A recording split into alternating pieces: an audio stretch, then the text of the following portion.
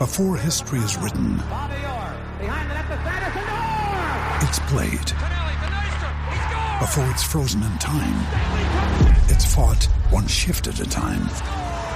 Before it's etched in silver, it's carved in ice. What happens next will last forever. The Stanley Cup Final on ABC and ESPN Plus begins Saturday.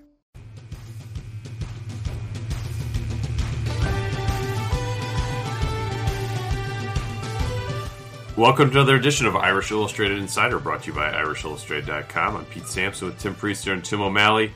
Some off-season news to get to. We've got questions for our readers and some recruiting developments, as there always are every time of year, not just this time of year. But I think before we get started, we're about a week removed from the death of Greg Bryant, shot when he was home in southern Florida. Was about to return to UAB for sort of his summer session there. Had been a spring semester student there, training with the football team. And I guess I was struck by the outpouring of emotion for a player who was here 2 years. Didn't really play a whole lot of football, but certainly seemed to make an impact on a lot of people. Teammates, of course, but also people around the program that maybe weren't with him on a day-to-day basis. Yeah, I mean, it's he was kind of a paradox in a lot of respects. I mean, a kid with a ton of talent. I mean, as talented as a player in the entire program, and I mean, obviously, but in a situation like this, you put football aside, and I mean, his life was cut short prematurely, and we all wrote about it a little bit. Pete, you were in contact at various points with his father, and I mean, he was very concerned about his son running with the wrong crowd and putting himself in some difficult situations. And we don't, I mean, ultimately, or at least at this point, we don't know exactly why he's no longer with us, the reasons behind it. But it's just really unfortunate because here was a kid that, had he maximized his ability, he was going to be playing football for a long time and couldn't do that. And I think it was just, it was unfortunate. He had a great opportunity at Notre Dame and couldn't keep it together and follow through with it. And he was very likable, too. I mean, obviously, ended up having to go home because of grades. It seemed when you talked to him that maybe he had gotten it together a little bit after a rough time his freshman year, but it's challenging for people. It's challenging for guys that aren't used to that academic environment. Obviously, he wasn't. And we only talked to him a few times officially, and he was just a likable guy. One was, as a freshman, he knew he wasn't going to play that much, but he knew he had talent. We talked to him, and that was kind of fun because he was kind of brash. And then the sophomore year, he was a little bit humbled, but not on the field humbled. It was like the perfect mix. And I think it's really a shame he wasn't there. He couldn't have stayed at Notre Dame, obviously. Yeah, it was tough for him to make it here academically. Needed a lot of help along the way, and I think that was part of the investment of him coming here in the first place. Is Notre Dame promising that, hey, we're going to make sure you can get through this, but it required a lot of work on his part. It required a lot of work on Notre Dame's part. It was kind of unfortunate when Tony Alford leaves for Ohio State. Autry Dents, there's a little bit of a gap there because I think that Greg was somebody that really benefited from having a mentor being omnipresent in his life, and that wasn't there for him.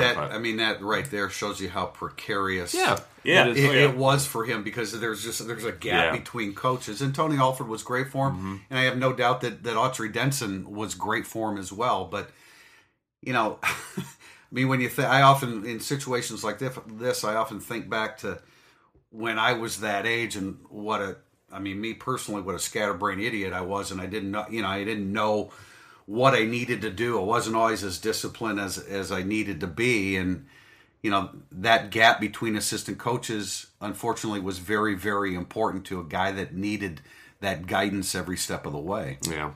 Well, no great segue into some team news and scheduling news here, but Tyler Luatua now returning to Notre Dame. Anna Hickey first reported that last week, and then Notre Dame also had announced the home kickoff times for the 2016 schedule, formalized the 2017 schedule, which I think the really only question mark, from my understanding, was when the USC game was going to fall in October. Ultimately, they put that at a date where Notre Dame will have a bye week before USC. But it's I guess Luatua. It's the off season, so things sort of get blown up bigger than they actually are. This is a reserve tight end who's not really in a position to start for Notre Dame or threaten to start for Notre Dame. But there is a role he can play that could have some value. Yeah, I think there's definitely a role, but as they're trying to get away from when we have a tight end in the game, you know what we're going to do, which is what they were stuck with last year.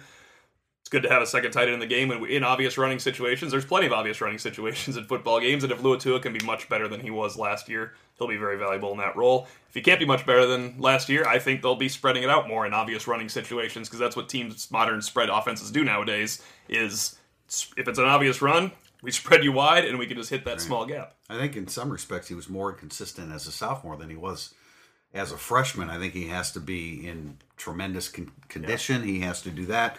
We've talked about, the concussion issues that he's dealt with in the past. But yeah, I don't think we're going to overblow this situation. I had a story on it late last week. I mean, one, he adds 2 years of eligibility to the position. And secondly, I think it helps bridge a gap in the recruiting. When you had the early verbal commitments of Brock Wright and Cole Kmet, they just decided not to sign a tight end, correct? Yeah. And so it maybe helps bridge that gap and allows you to preserve a year of eligibility, probably with Kmet more so than Wright, because Wright's probably going to be physically prepared to contribute when he comes in, whereas Cole Kmet probably won't be. But, another blocker, I don't think it impacts Matuska. There's no sense in moving him back to defensive end. He's not going to contribute there. It's a position. It's the defensive line of offense in terms of injuries. A tight end is going to go down for a long stretch, if not the season. It's going to be somebody. We don't know who it's going to be. It was Smythe last year. It happened to Rudolph. It happened to Eifert. It's just a very volatile position, a very violent position to play. So you have to assume you need three who are going to play, not backups, guys who can play. So maybe that's where Luatua comes in if Smythe is hurt, or if Wisher didn't put on enough weight where he can hold the point of attack, that Luatua can help you there. It makes, in some ways, I think it makes Jacob Matuska a little bit of a redundant, but one of those guys might get hurt, and you need the other one there. So, and what it gives you, Luatua has been on kickoff return. He was on kickoff return when C.J. Sanders was scoring touchdowns, so that doesn't hurt. That's where your tight ends go. Tight ends and linebackers look good on kickoff coverage and kickoff return. Look, at the very least, as much as Notre Dame's struggling in the red zone, it's another big body blocker, and hopefully he comes back with a little bit, added motivation, better physical condition. You touched on it. It's not a negative in the locker room. He's so unassuming. Other than he's going to take some ribbing for... That was a great tweet by Derek Grace. Inventive way to get out of spring football. That's true. But, other than that... And you can imagine if you're Jacob Matuska, it's like... my window of opportunity just closed or maybe not. Maybe more tight. We don't know. He could be... I thought he looked fine. It was suggested that, these... the two tight ends with Matuska and Luatua, I wouldn't expect that a whole bunch. Brian Kelly's not. Maybe at the goal line. At the goal line would be the only. Inside the 5 would be the only. I don't even want that the goal line. Only opportunity. It does, and we had a question that we're going to bump up into segment 1 here, and it just from Statman, just about, does it make it even more likely that Alize Jones plays at wideout? I would think probably yes. I don't think it makes it a lot more likely, but that's another body. It's just another body, because I think if Smythe and Wisher are healthy, then Alize Jones can stick out wide. Yeah, I think Alize Jones at W is more contingent upon Corey Robinson's decision, the development of Equanimous St. Brown, the development of Miles Boykin. He's going to play wideout. Alize Jones is because he gives them a real nice mismatch out there at times. I just hope he plays. This is a conversation for June or July or August, but I really hope he plays detached tight end a lot, too, because it's harder to guard Alize Jones when he has the whole field. And as every nickelback tells you, when he has a two-way go, than it is when you put him over on the boundary. It's a W wide receiver, because even Brian Kelly says, the W wide receiver, we can stick him over there and he can get double teamed and take him out of a game. That's why he wanted to move Michael Floyd around as opposed to standing there. It plays to his strengths. Yeah, it's probably, just all things considered, it's probably his best position. It's a better position. He's a big body out there that's athletic, that's going against a guy that's 5'9", 5'10". Yeah, not easy matchup.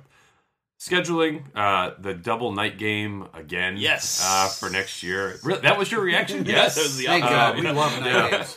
The Shamrock Series will at least be a day game, which is... That was my reaction. That is properly billed as a 3:30 kickoff against Army in San Antonio. But night games against Michigan State in Stanford. I guess the weather will be nice for both of them, probably. But man, those are.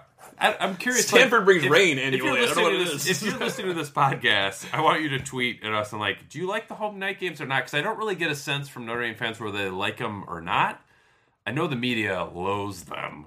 The cleanup crew outside loads them because those extra 4 hours of consumption turns that place into that junkyard. It's awful. Everybody that has a work-related responsibility with Notre Dame football hates the night games. I mean, literally everybody, right on from down the to top down. Yeah, Brian Kelly down. I mean, what does Brian Kelly have to? It doesn't matter what Brian Kelly thinks about that, and it is a trade-off, right? An extra home game at night.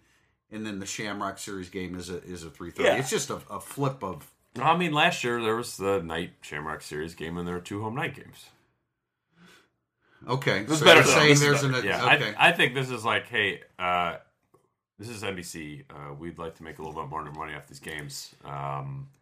Okay, sounds good. Okay, thanks. We're going to do 2 night games. I think it's. I mean, I think I wrote about this late last week. The night games under Brian Kelly. 35 of the 78 at this point. That's 44.8%. So weird. Weiss was 25%. Tyrone Willingham was 22%. Davey. There's a correlation between how good they are. Sure. But we've also seen a change, since Brian Kelly got here in terms of percentage. Even Lou Holtz only played 20% at night. And actually, there's a chance there'll be fewer this year. You've got the 2 home night games. Mm-hmm. You've got Texas. I mean, are they going to put Syracuse at night? Are they going to put NC State on the road at night? Maybe Syracuse. They put Syracuse at night last time we were there. Right. I left my phone there. That was. But NC State, Stanford technically will be at night. Yeah. Or I'm sorry, USC will technically be at night at even if it's a 5:30. Oh, that's and they're not going to be bad, so it's not going to be 12:30. They don't consider that though because it's sunshine. No.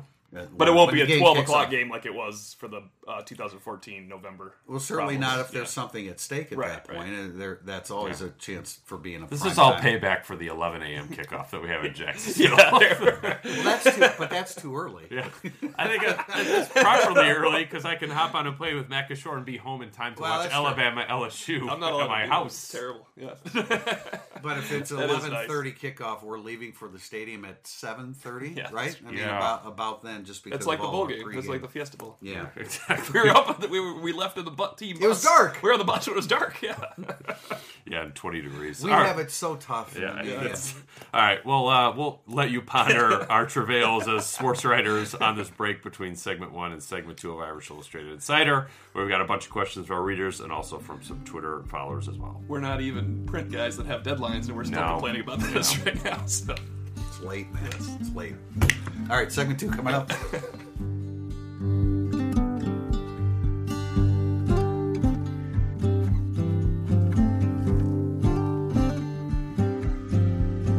Segment 2 of Irish Illustrated Insider is our Burning Up the Board segment, and we start with SF Castillo, who asks, I never understood the move of John Montelis to the defensive line. He is 4-string. It seems like he could compete easily for second-string right guard. Your thoughts? I agree. I think he's completely right on the depth chart aspect of there, where he's a second-team guard and probably a fourth-team nose tackle. At best. It's like I'm not sure if it's a commentary on the other nose tackles they have, or they just feel like John Montelis isn't going to be a factor at all on the offensive line. I really don't know. It's kind of, I think there are position moves to get a guy in the field, and there are position moves just to sort of do something. And this kind of feels like a do something. Or get him out of the way. No, I think it's to get. That's why I think it's to get him out of the way. I think it's the freshman coming in. They're the future guard. I mean, especially even if Eichenberg and Kramer both become tackles, one of them could be a guard this year and challenge for a 2-deep role immediately. And that is starting him with the varsity, getting him out there. He's playing, stays with the varsity, travels. I mean, they don't see John Montelis as a future starter, so why have him be it's not like he's a trusted backup. Yeah, if you know by now that it's not happening. Then we've never, when a situation happens like this with a player, a highly touted player that doesn't even come close to cracking the depth chart, a lot of times we don't get answers as to, okay, what exactly is wrong? Is it that he's not in great enough shape? Is it that he doesn't understand the offense? Is it that he He can't master the technique. I mean, it's probably some type of combination of all those things. He had bad shoulders come out of high school. Okay, there's another. Was gained really, a lot of weight. Really overweight. And then, I mean, he was a guy that you would see drop 20 pounds in consecutive off seasons. So I think the shoulder really just put him probably 2 years behind. And while that's happening, McGovern, Bivin, those guys are improving. Barr shows up. Nelson shows up. I mean, 3 incoming guys that they like. They're going to get them involved. Yeah, it's better talent came up that was healthy and available and ready to go, and he just never. The answer to the question is that he's just not a factor. So it doesn't at guard. matter. Yes. I mean, he's not a factor on defense either. He's just at least at Notre Dame, he's shown that he's not a squad legitimate guy. Yeah, he's not a squad guy. player. ND Squid 23, what is this team's floor between the relatively weak schedule, Notre Dame's strength at the most important position being quarterback? I think anything less than 8 wins has to be considered a huge disappointment. What are your thoughts? I think 8 wins is the perfect number to put out there for a floor if they were to lose. They're not a 7-5 regular season team. 8 would be extremely disappointing, I think, because you have 4, I can never say this in May, but you have 4 games you should not be close in the fourth quarter. And I hate to throw this team in there because they do it all the time, but Army, Syracuse, Nevada should not be close in the fourth quarter. Yeah. Navy should not be because they're turning over. I'm gonna look really dumb when it's 27-20 going to the fourth quarter. I thought you were going to say they played Purdue, and I didn't know about it. Yeah, but Navy has 1 starter returning on offense. Right, it should not be close this year. So there's 4 games that should not be close. Let's give them some respect and think it might be because things happen. BC probably should have been close last year, but that was. Nope. So 4 games shouldn't be close. There's 4 that, total pure. Or you can see either team winning this game, and I'm going to include Miami just because I think they're going to be better this year under Mark Richt. I think Notre Dame's better, but Stanford, Michigan State, USC, and Miami, it's not. Those aren't going to be big spreads, no matter what you think. Those are the Tier 1 games. Those are the Tier 1 games, and then you really can't lose more than one of the. I know at NC State is tricky. I know Duke is a game that it's going to be the stadium's going to be. Yeah, it's gonna be awful for that game after Michigan State's night game. Their road schedule's forgiving though. If NC State is your most difficult road game, so that's why it better not be 8. So if you're setting an over/under line on wins, it's 8.5, right?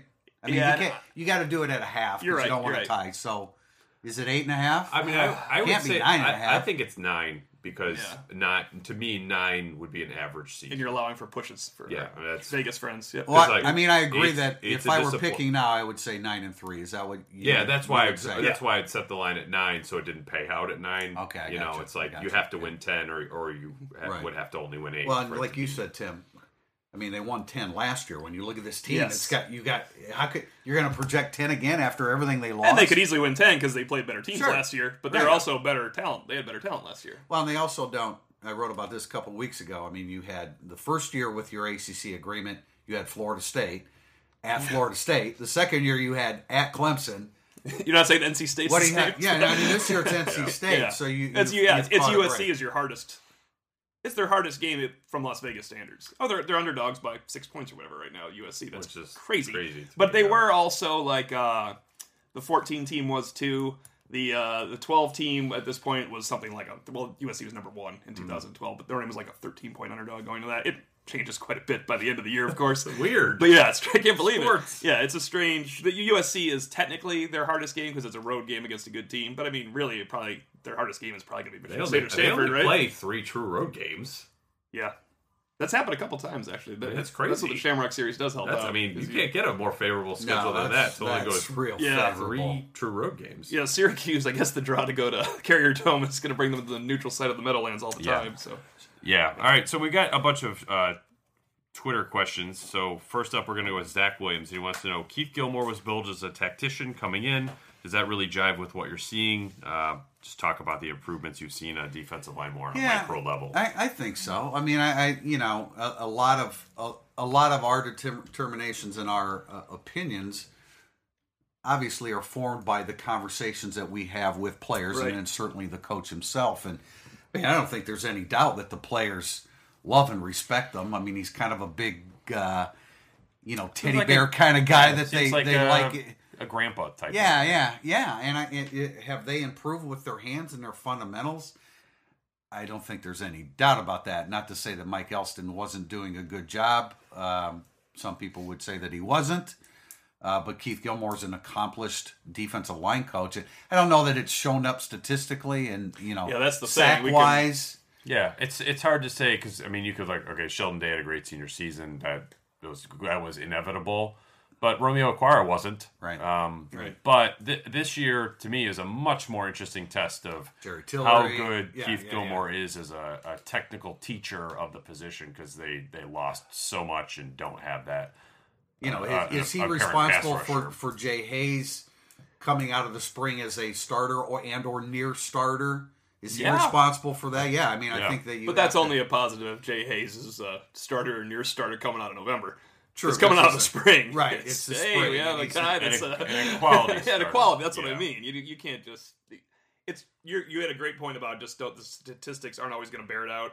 Because Notre Dame's best defensive line coach by statistics is going to be for the next 50 years, Mike Elston in 2012. Because they had a dominant defensive line full of pros, and he coached them up well. So they're good players. Yeah, he did a good job. They did a great job. Is Keith Gilmore a good coach? Yeah, I think he is. Yes, I think he's one of the better coaches on the staff. Would you agree, Pete? I would. All right, next up, Nick Vale wants to know, name one veteran who hasn't played or barely played who you think might really step up and have a big fall this season. Well, you just wrote about him, right? One of them? Bivin? Yeah, I don't know if he'll have a big fall, because I think he will hold off. I think he's going to hold the starting job. You and I have talked about this. Does Kramer come in and allow them to go to the future? I think Bivin is a senior going through spring. I think Harry Hiestand is going to give him every chance to hang on to that. And you'll probably know by the end of the Michigan State game if, this is the 5 that they're staying with. Because remember, they made that change. As part of it was Nick Martin broke his hand, but that wasn't the only thing when they moved Hanratty out.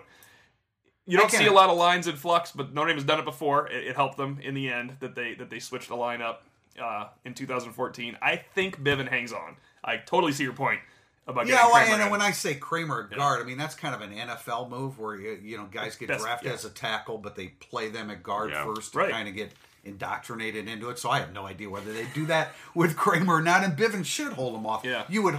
You hope. We're hoping that at this he point holds them off. I would think they would hope that he would hold them off, right? Yeah, I think so. I'll go Jay Hayes. We just mentioned him in the previous question. He's barely played. Didn't play last year at all. I don't know if he qualifies as a veteran going into his 3rd year, but he's somebody that we've been talking about for a long time. He's the number one candidate that's a junior that's going to be called. He's still a freshman in a press conference this year, by the way. Jay Hayes. I love that. Young Jay Hayes. Young Jay Hayes. Greer Martini is obviously a guy that's a when he's played, he's been productive. He's very, very visible. It's usually against an option-based team, but that's a guy that I think I could really see as not only emerging as a guy that's playing more, but emerging as somewhat of a leader of the defense. I don't know if his personality fit. No, just from leader by example. I agree. I don't know. Does Niles Morgan even qualify anymore for this question? Is he aged out of it? Corey Holmes. He's a junior. Not that he's a veteran, but a guy. Yeah, like Hayes. There's another guy that's a junior that's got. I think by the time by the time a guy's a junior, it's like okay. I wish Notre Dame football players were as productive.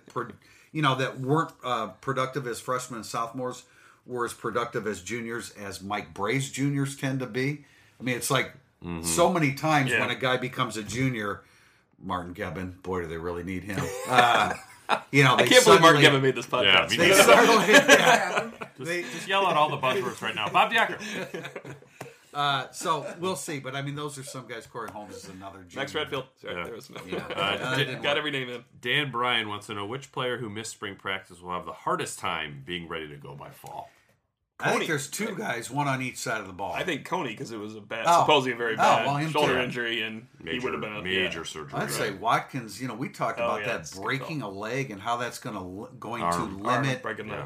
Arm and how that's going to. Why did I say leg? How that's going to limit his off-season conditioning. And we're talking about you need an upper body. We're talking about that is a huge broken bone to have in the upper body, and that maybe it's just because of how lame he looked seeing him in the spring, but CJ Sanders looked just completely debilitated. Yeah, I'd be quite curious because Brian Kelly was optimistic, but he's always optimistic. So if Sanders can't go, and then you're with that depth chart that you have for the spring game where it's really Stepherson is a borderline starter. Stepherson and Holmes are your guys. Then it's a difficult situation. All right, next up, this is kind of a young player question from Tom Schuster. He wants to know, what are the chances Dalen Hayes ends up starting by the end of the season? If Dalen Hayes is fully healthy, he has a good chance, doesn't he? And starter is relatively speaking. It's just, rush end starter is different than every game. Sub-package starter, he will be if he's healthy, I think. Yeah, it's a 25 snap. Yeah, easily. Load. So I think if you just want to rephrase it as, is Dalen Hayes their most impactful pass rusher by the end of the season if he's healthy? I think yes. I don't think there's any doubt. In the way Van Gorder talked, Van Gorder was optimistic at the end of the spring. He spoke of him as if he's healthy, he's going to play a significant role for him. They absolutely. If you want to talk about the difference between winning 8 or 9 games and winning 10 games, it's guys like Dalen Hayes having the impact on the pass rush. Good way to look at it. And Pete's injuries, the shoulder, it's back. The shoulder thing keeps coming back. But look, he doesn't have to be an every down guy either. So if he is 100%, if it's just unlikely, it's not going to be, he's not going to get hit 60 snaps a game no matter what. Dalen Hayes isn't playing 60 snaps whether he starts or not. He's not in there on 3rd and 2 against that offensive So tackle. it would have, if he's healthy, then you can hope he could stay healthy because the wear and tear won't be there as much as it would be. He's not Isaac Rochelle playing. What was it, 87 snaps in an 85 snap game last year at Virginia. And a corollary to that, if you remember at one point during the Blue Gold game in a pass rush situation, they moved. I'm drawing a blank here. Rochelle moved inside. Tillery moved outside in a pass rush situation in a Blue Gold game. I don't know whether that's a pattern or not. I find it likable. But that's you what? I find it likable. And learnable. Yeah. Likable and learnable. Yeah. And I almost think that Rochelle's a better pass rusher when he's inside because you don't have a natural pass blocking guy on him. So maybe that's part of it as well. But no doubt, Dalen Hayes healthy, he's on the field in pass rush situations. No question. All right, well, that's it for segment 2 on Irish Illustrated Insider. We'll talk a little bit of recruiting next.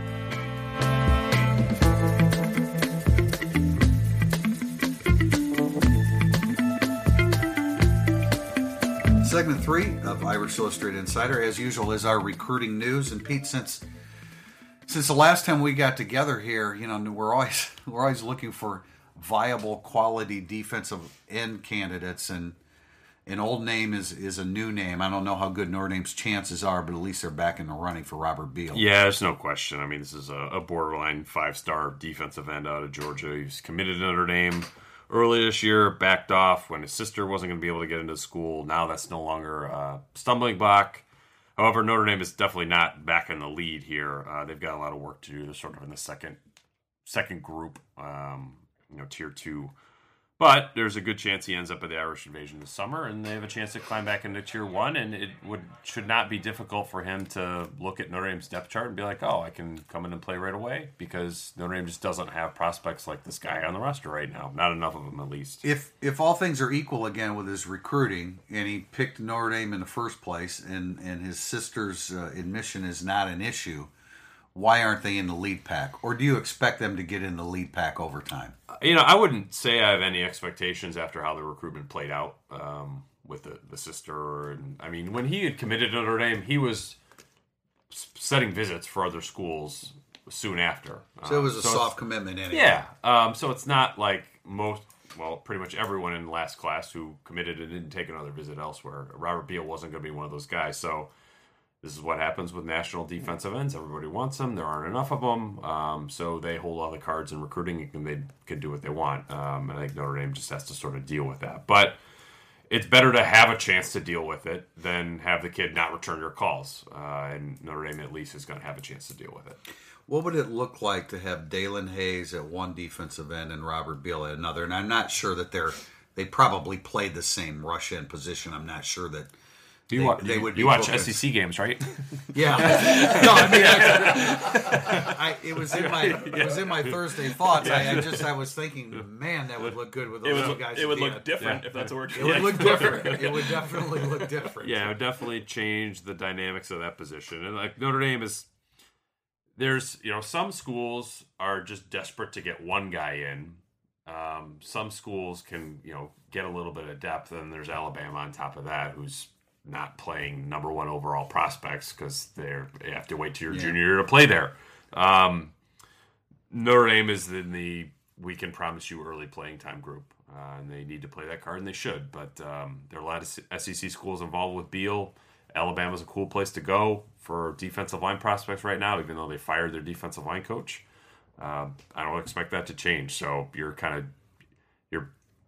fighting an uphill battle there. You're kind of going against the trend because as good as Notre Dame is with offensive linemen and tight ends, the opposite is true with defensive ends. It's just not a place to be. When you can do when you see a great defensive end, a guy that just swallows space with each stride, that's what Robert Beal is.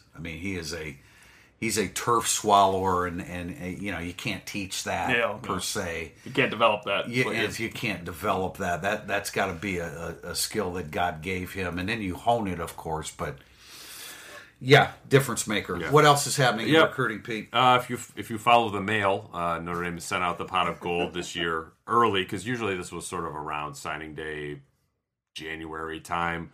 They went with trading cards this year. They had lotto tickets last year. Really it's just to get a little bit of buzz on social media. They're successful in that.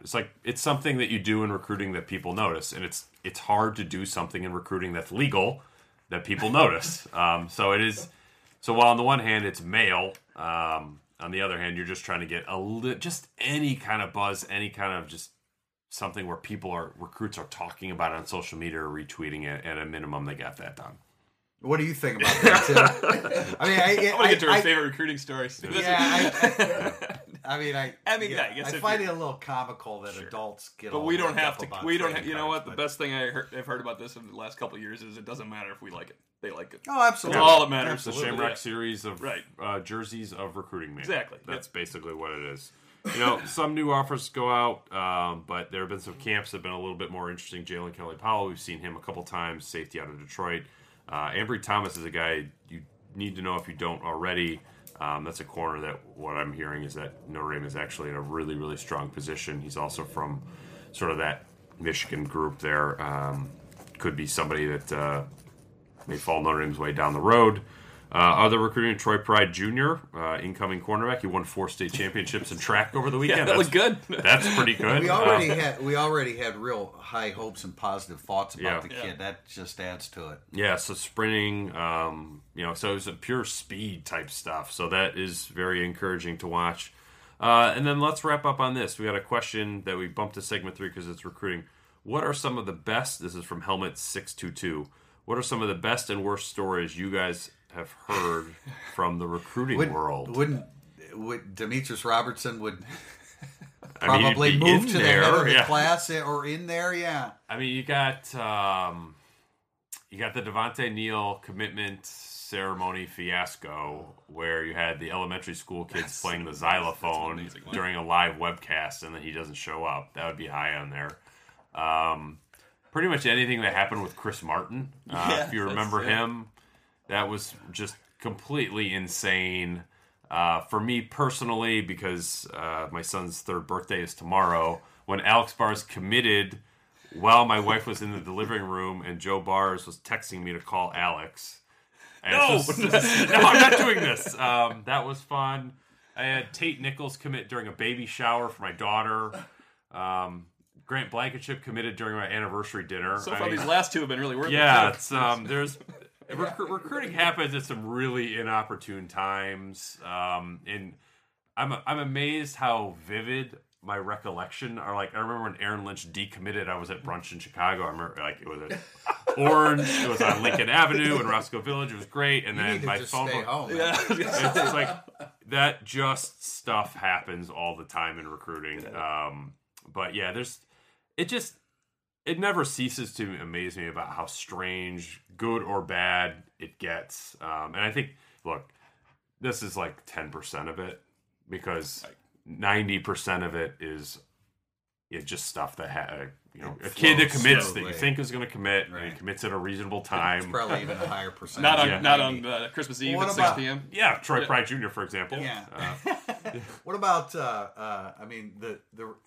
one of the interesting ones for me is Bob Diaco's camping out in Shaq front of Shaq Williams. Yeah. And suddenly Bob Diaco became a quality recruiter, which he isn't. Yeah. Or he wasn't at Notre Dame. Yeah, he's just an early riser. Right. He was just diligent. That's all. You had the Stephon Tuitt turn the plane around happened when he decommitted from Georgia Tech. Brian Kelly was going somewhere else. Yeah. He decommits. They turn it around. Go see him. Get him to flip back to Notre Dame. I mean, the Manti Te'o commitment thing was pretty amazing because Notre Dame doesn't really get a whole lot of that sort of nuts bananas National Signing Day type of stuff. What about, I just thought Lorenzo Booker, wasn't that a complete shock that he... Yeah, that was a surprise, and we don't get many surprises these days. He was going to pick Notre Dame, and he picked up the Florida State hat, right? Didn't he knock off the Notre Dame hat? Wasn't that the offensive part? Did he? Oh, did he? I don't recall that exactly, but going back to Demetrius Robertson and the sending of the semi truck, which may have started a trend in Notre Dame that there's no turning back from that. Now I don't know. They could maybe not send the truck next year. That's one way to turn back. But I have 3 until Jack Freeman cuts me off, and there's a statute of limitations, and one name will remain. Go for it, man. All right, so it involves 3 different ones involving Magic Johnson, Steve Spurrier, and a player we can't say by name. Pretty good, huh? Okay. All right, number 1, quickly. Magic was staying at the Morris Inn when Digger was recruiting him, and he racked up like $400 worth of long-distance phone bills. And so Magic just went to Digger on the way out. I was like, hey, you need to pay my long distance tab. Digger's like, no, I don't. I'm not paying your long distance tab.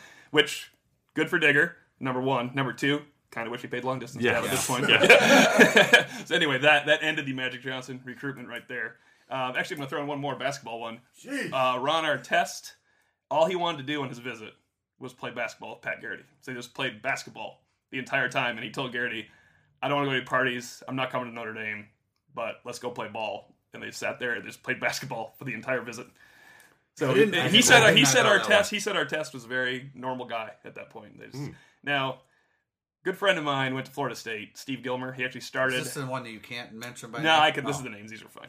He went to Florida State, Steve Gilmer, and he was a Tallahassee guy, highly recruited. He started as a redshirt freshman at Florida State in '91 at safety. Okay. So good player. He was probably not going to go to Florida, but he's on a visit to Florida, and he didn't see Spurrier for the entire visit. Goes in to see the coach for the first time, but he's got to leave, got to go back to Tallahassee. Spurrier is sitting in his chair, and Gilmer comes in and sits down. He's like a nice kid, this kind of real respectful. Spurrier puts his feet up on the table, and all he said to him for the entire visit was, "So, you coming?" He realized at that point maybe Spurrier wasn't recruiting him that hard. And he decided to go to Florida State, but it worked out for him. Oh my goodness. But my favorite, and this is where the names have to stay out, we'll just remove eras completely. One very good Notre Dame player told me this story. Former player. Pro. One of Jack Freeman's favorites, by the way. So it was at a party, and he wasn't the host, but some players brought a prospect to the party. Mm-hmm. So the party happened to be raided by excise that day.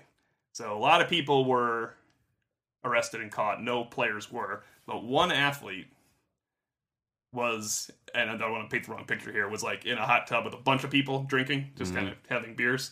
So when I almost said his name, when somebody went upstairs and said, we got to get out of here, he jumped out of the hot tub off the second floor balcony, landed on the grass, sprinted, hurled a 6-foot fence by jumping and putting 1 foot on it and leaping over the fence, and sprinted the remaining 6 blocks back to this player's house to wait for him. And he said, that's when I knew that guy was going to be a good player. Yeah, 4-star.